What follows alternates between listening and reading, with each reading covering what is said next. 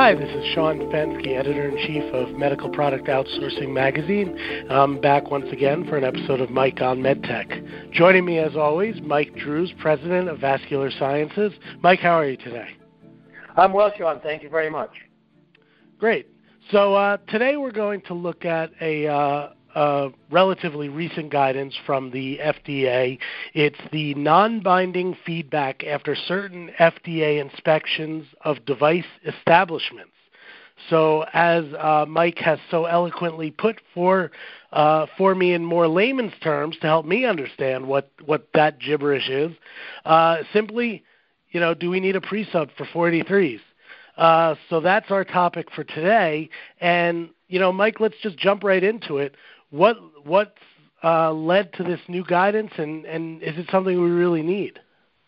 Well, that's a great question, Sean, and thanks for the opportunity to have this discussion, because this is one of these topics that pretty much applies to all medical device companies across the board.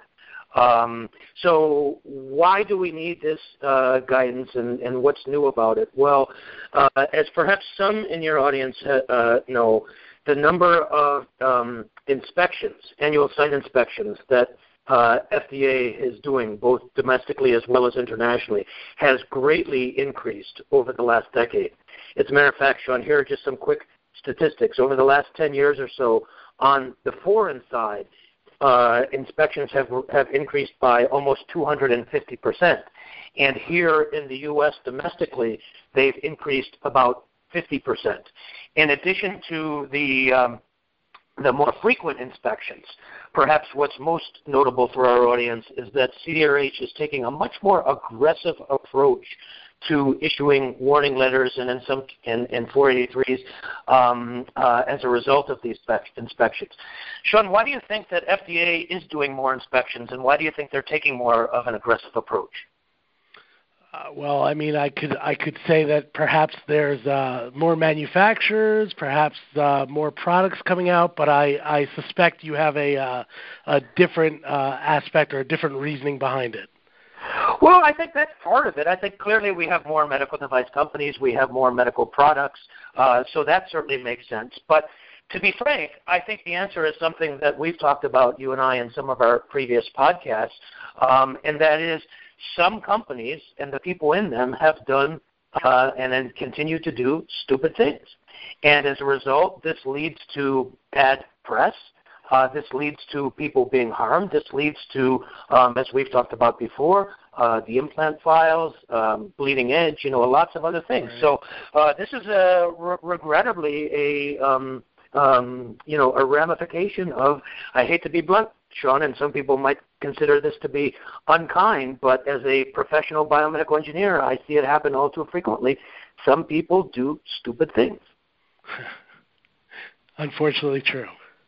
So to move on with the guidance, what's the goal or objective of the the guidance, this increased inspection, or maybe just stick with the guidance itself? What's the goal here?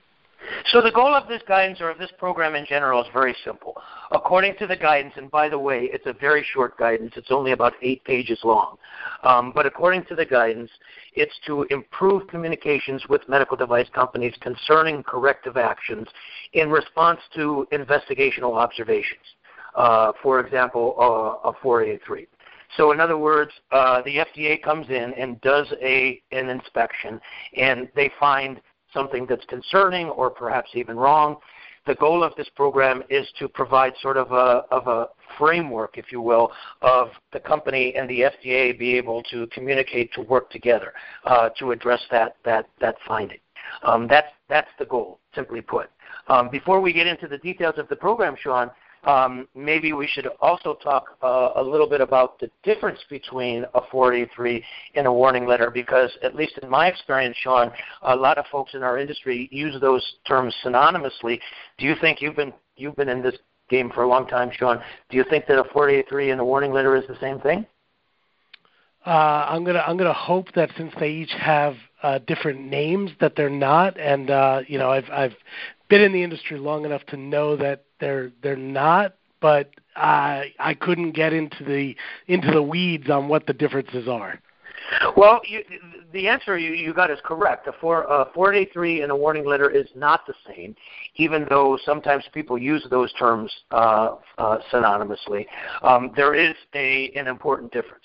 So simply put, a Form 483 is any finding that FDA notices, if you will, as a result of an inspection, regardless of severity or importance or anything like that.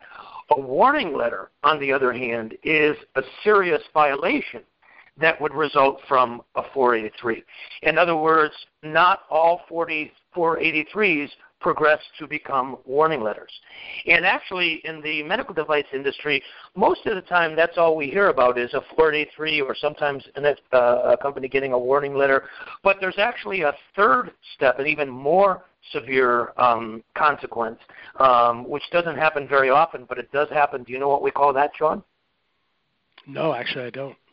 It's called a consent decree. A consent decree, and this is the most extreme. This is when you can actually get a shutdown. This is when sometimes lawyers get involved. So the progression, to simplify this for your audience, is a 483, which is just any finding, regardless of good, bad, or indifferent. A warning letter, which is a serious violation, and then a consent decree, which could result in, from the most serious violation. The thing that I want to mention to our audience, Sean, is that just because a company gets a 483 doesn't necessarily mean they're doing something wrong. And I have an example I can share, Sean, from one of the companies that I work with, if you think it would be useful for our audience to help understand. Sure. I mean, a real-world example is always helpful to illustrate it. So here's a real-world example, to use your phrase. So about 2 years ago, one of the companies that I work with, they had FDA come in and do an inspection, and the inspector said, you're not following the industry standard when it comes to manufacturing this particular product, their product. And the company said, yes, you're exactly correct. We're not following the industry standard. Let us explain why. And long story short, Sean, it turned out that this particular company found a better way to manufacture this particular product than the industry standard. And the inspector said, okay, thank you for explaining that. It certainly makes sense. Here's your 483 anyway. And the reason why, well, you're laughing, Sean, but the reason why I share this this story, unfortunately, it's just one of many, is because this helps understand why companies are so paranoid to make any changes, even when it comes to improving the device or improving the process to make the device, because it can be so difficult, it can be so challenging. And the thing that personally bothers me the most about this example, Sean, is that not only have we not created incentives for companies to do things better and to make things better, we've actually, as I just shared with you, created disincentives for companies to do that. And I would like to think, Sean, that anybody that knows anything about regulation, that is not the intent of regulation. Right. Okay. I think I've got you there, or at least understand that aspect a little bit better. So now with and maybe we get into this a little bit further, but my follow-up question to that example is, is there a requirement for a company to respond to that 483 when the inspector himself or herself has acknowledged that the process, or at least recognized, I should say, that the process being used in that particular facility is a better process than the industry standard, or is it what's the obligation of the company in addressing that 483?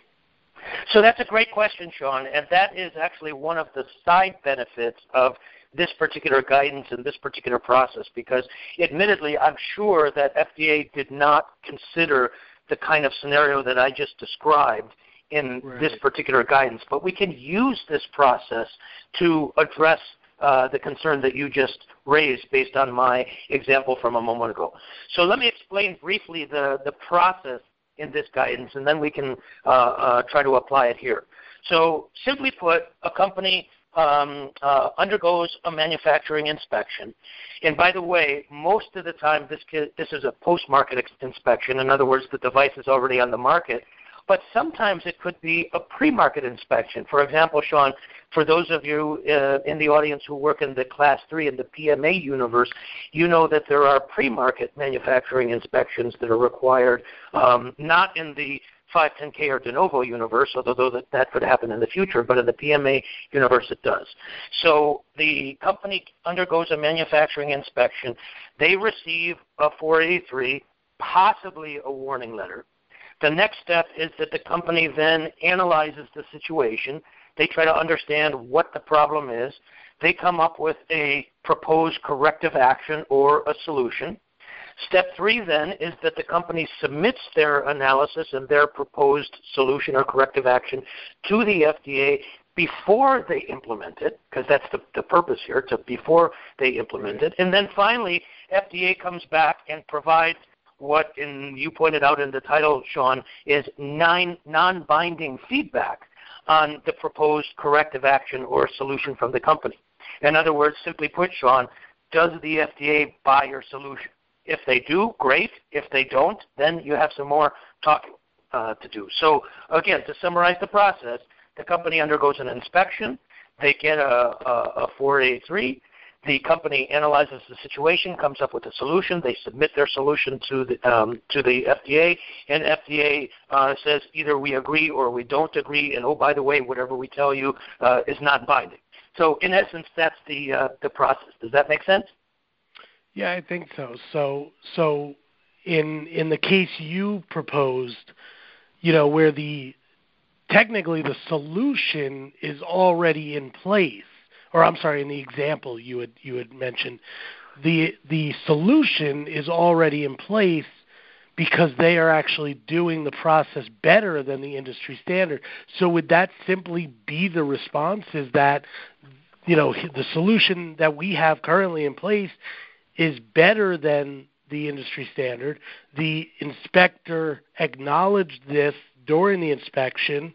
Therefore, we are not taking any further action, and here's the evidence that we have collected to prove that this process is better than the industry standard. Very good, Sean. You summarized that. Perhaps you can become a regulatory consultant. All right, there you go. Perfect. You're exactly right, and it's the last part I think that's the most critical here. In other words, the proof that our process is better, is more reliable, leads to a better product. Whatever it is. Because remember, as we've talked about, Sean, many times before, FDA, when they're doing their job, is to be critical of everything. So it's our job as the manufacturer, whether we're talking about pre-market in a regulatory submission, or in this case, whether we're talking about post-market in the forms of manufacturing inspection. Our job is to prove to the FDA. So if we go into the FDA and say the sky is blue, FDA's job is to say, okay, prove it. We say to the FDA that we have a better process than the industry standard. FDA's job is to say, okay, prove it. So that's the most important part that would go into this discussion. Okay, all right. So so what is a typical, what are the options from the FDA? What is the feedback from the FDA on the manufacturer's submission to them, look like? What is the non-binding feedback, and what does it look like? So, simply put, we send this information to the FDA, and by the way, according to the guidance, this is supposed to be done in a relatively short period of time. We can talk more about that, but about 15 days. So we send this feedback to the FDA. FDA can respond by saying, if it's appropriately implemented, then it appears to be adequate, or partially adequate, or option number 3, inadequate. Those are the 3 options that FDA has. If it's appropriately implemented, and I emphasize the word appropriately because, just putting something down on paper isn't necessarily descriptive enough. So if it's appropriately implemented, FDA can say that it appears to be adequate. Please notice I'm parsing my words carefully, and so is FDA. It's not saying that it is accurate. It says it appears to be accurate. They could say that it's partially adequate, or they could say that it's inadequate.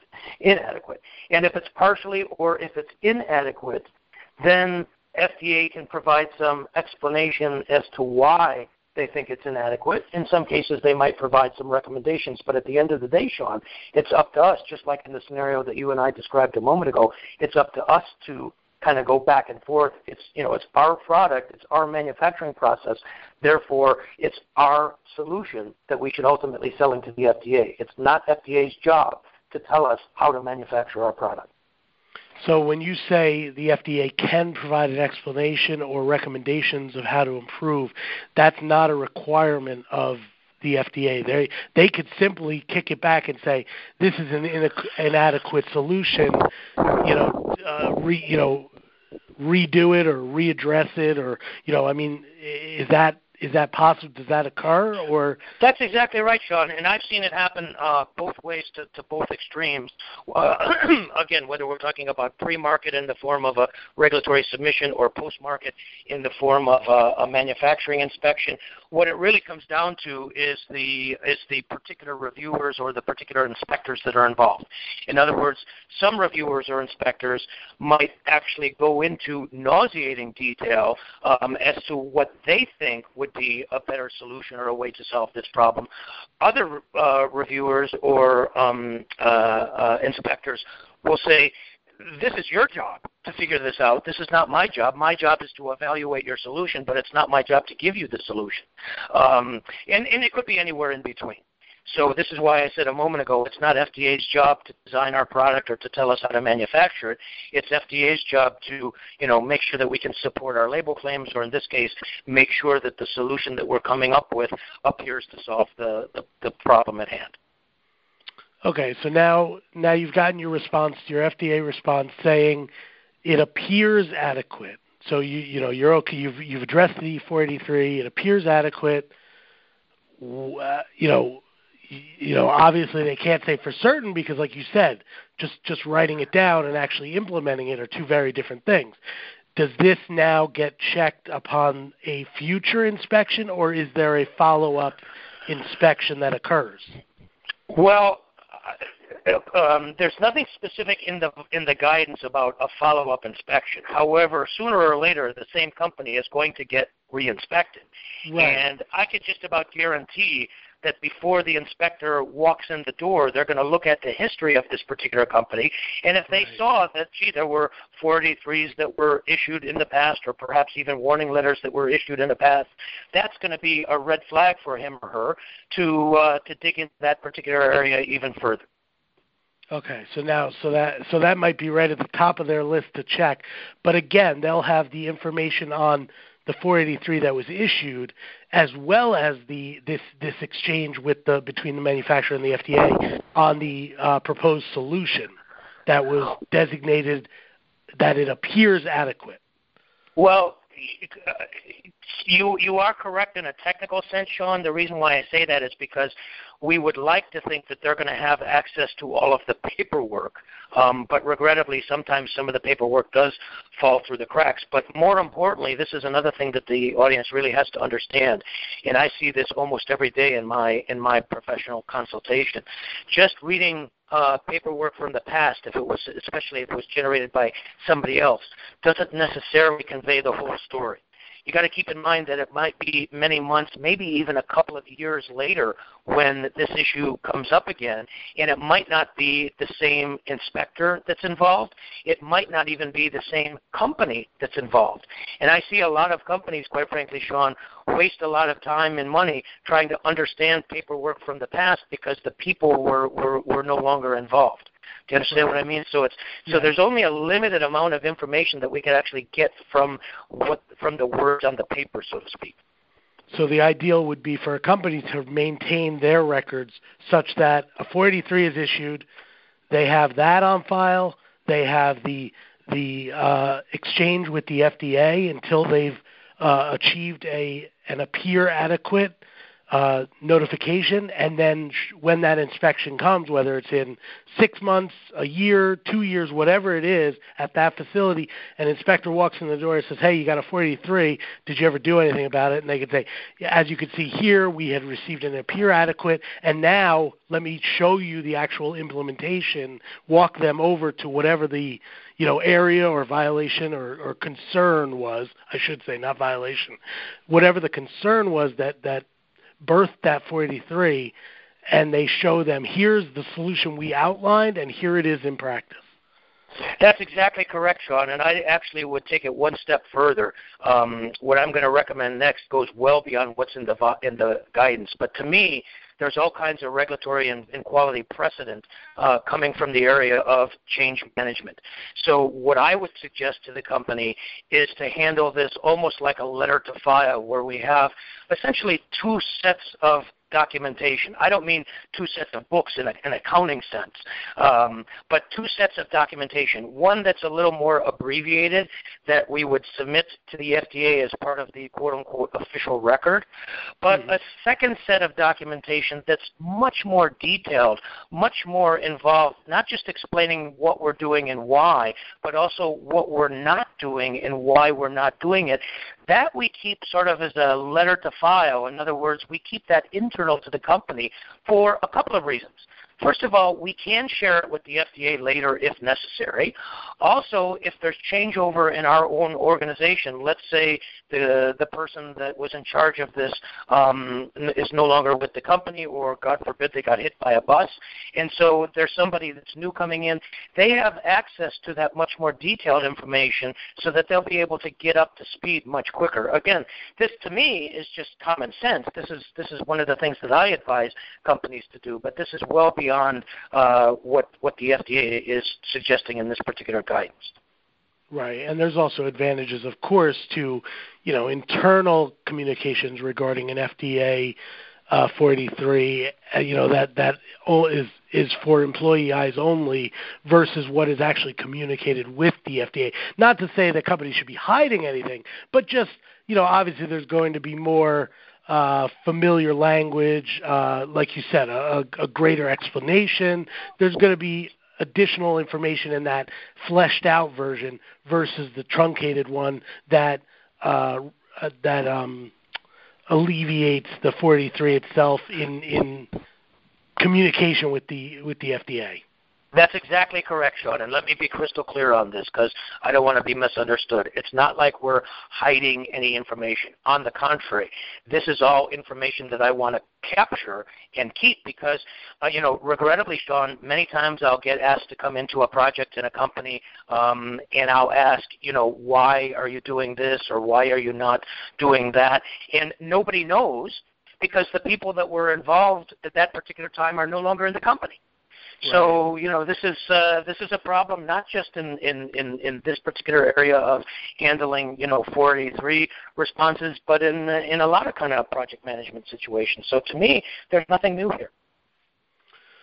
Well, unfortunately, that's all the time we have. I mean, I definitely have more questions on this, so we will most certainly have a part 2 to this podcast on this topic, and I will pepper Mike with those questions in a second podcast recording, and that I hope you will gain benefit out of the combination of the two.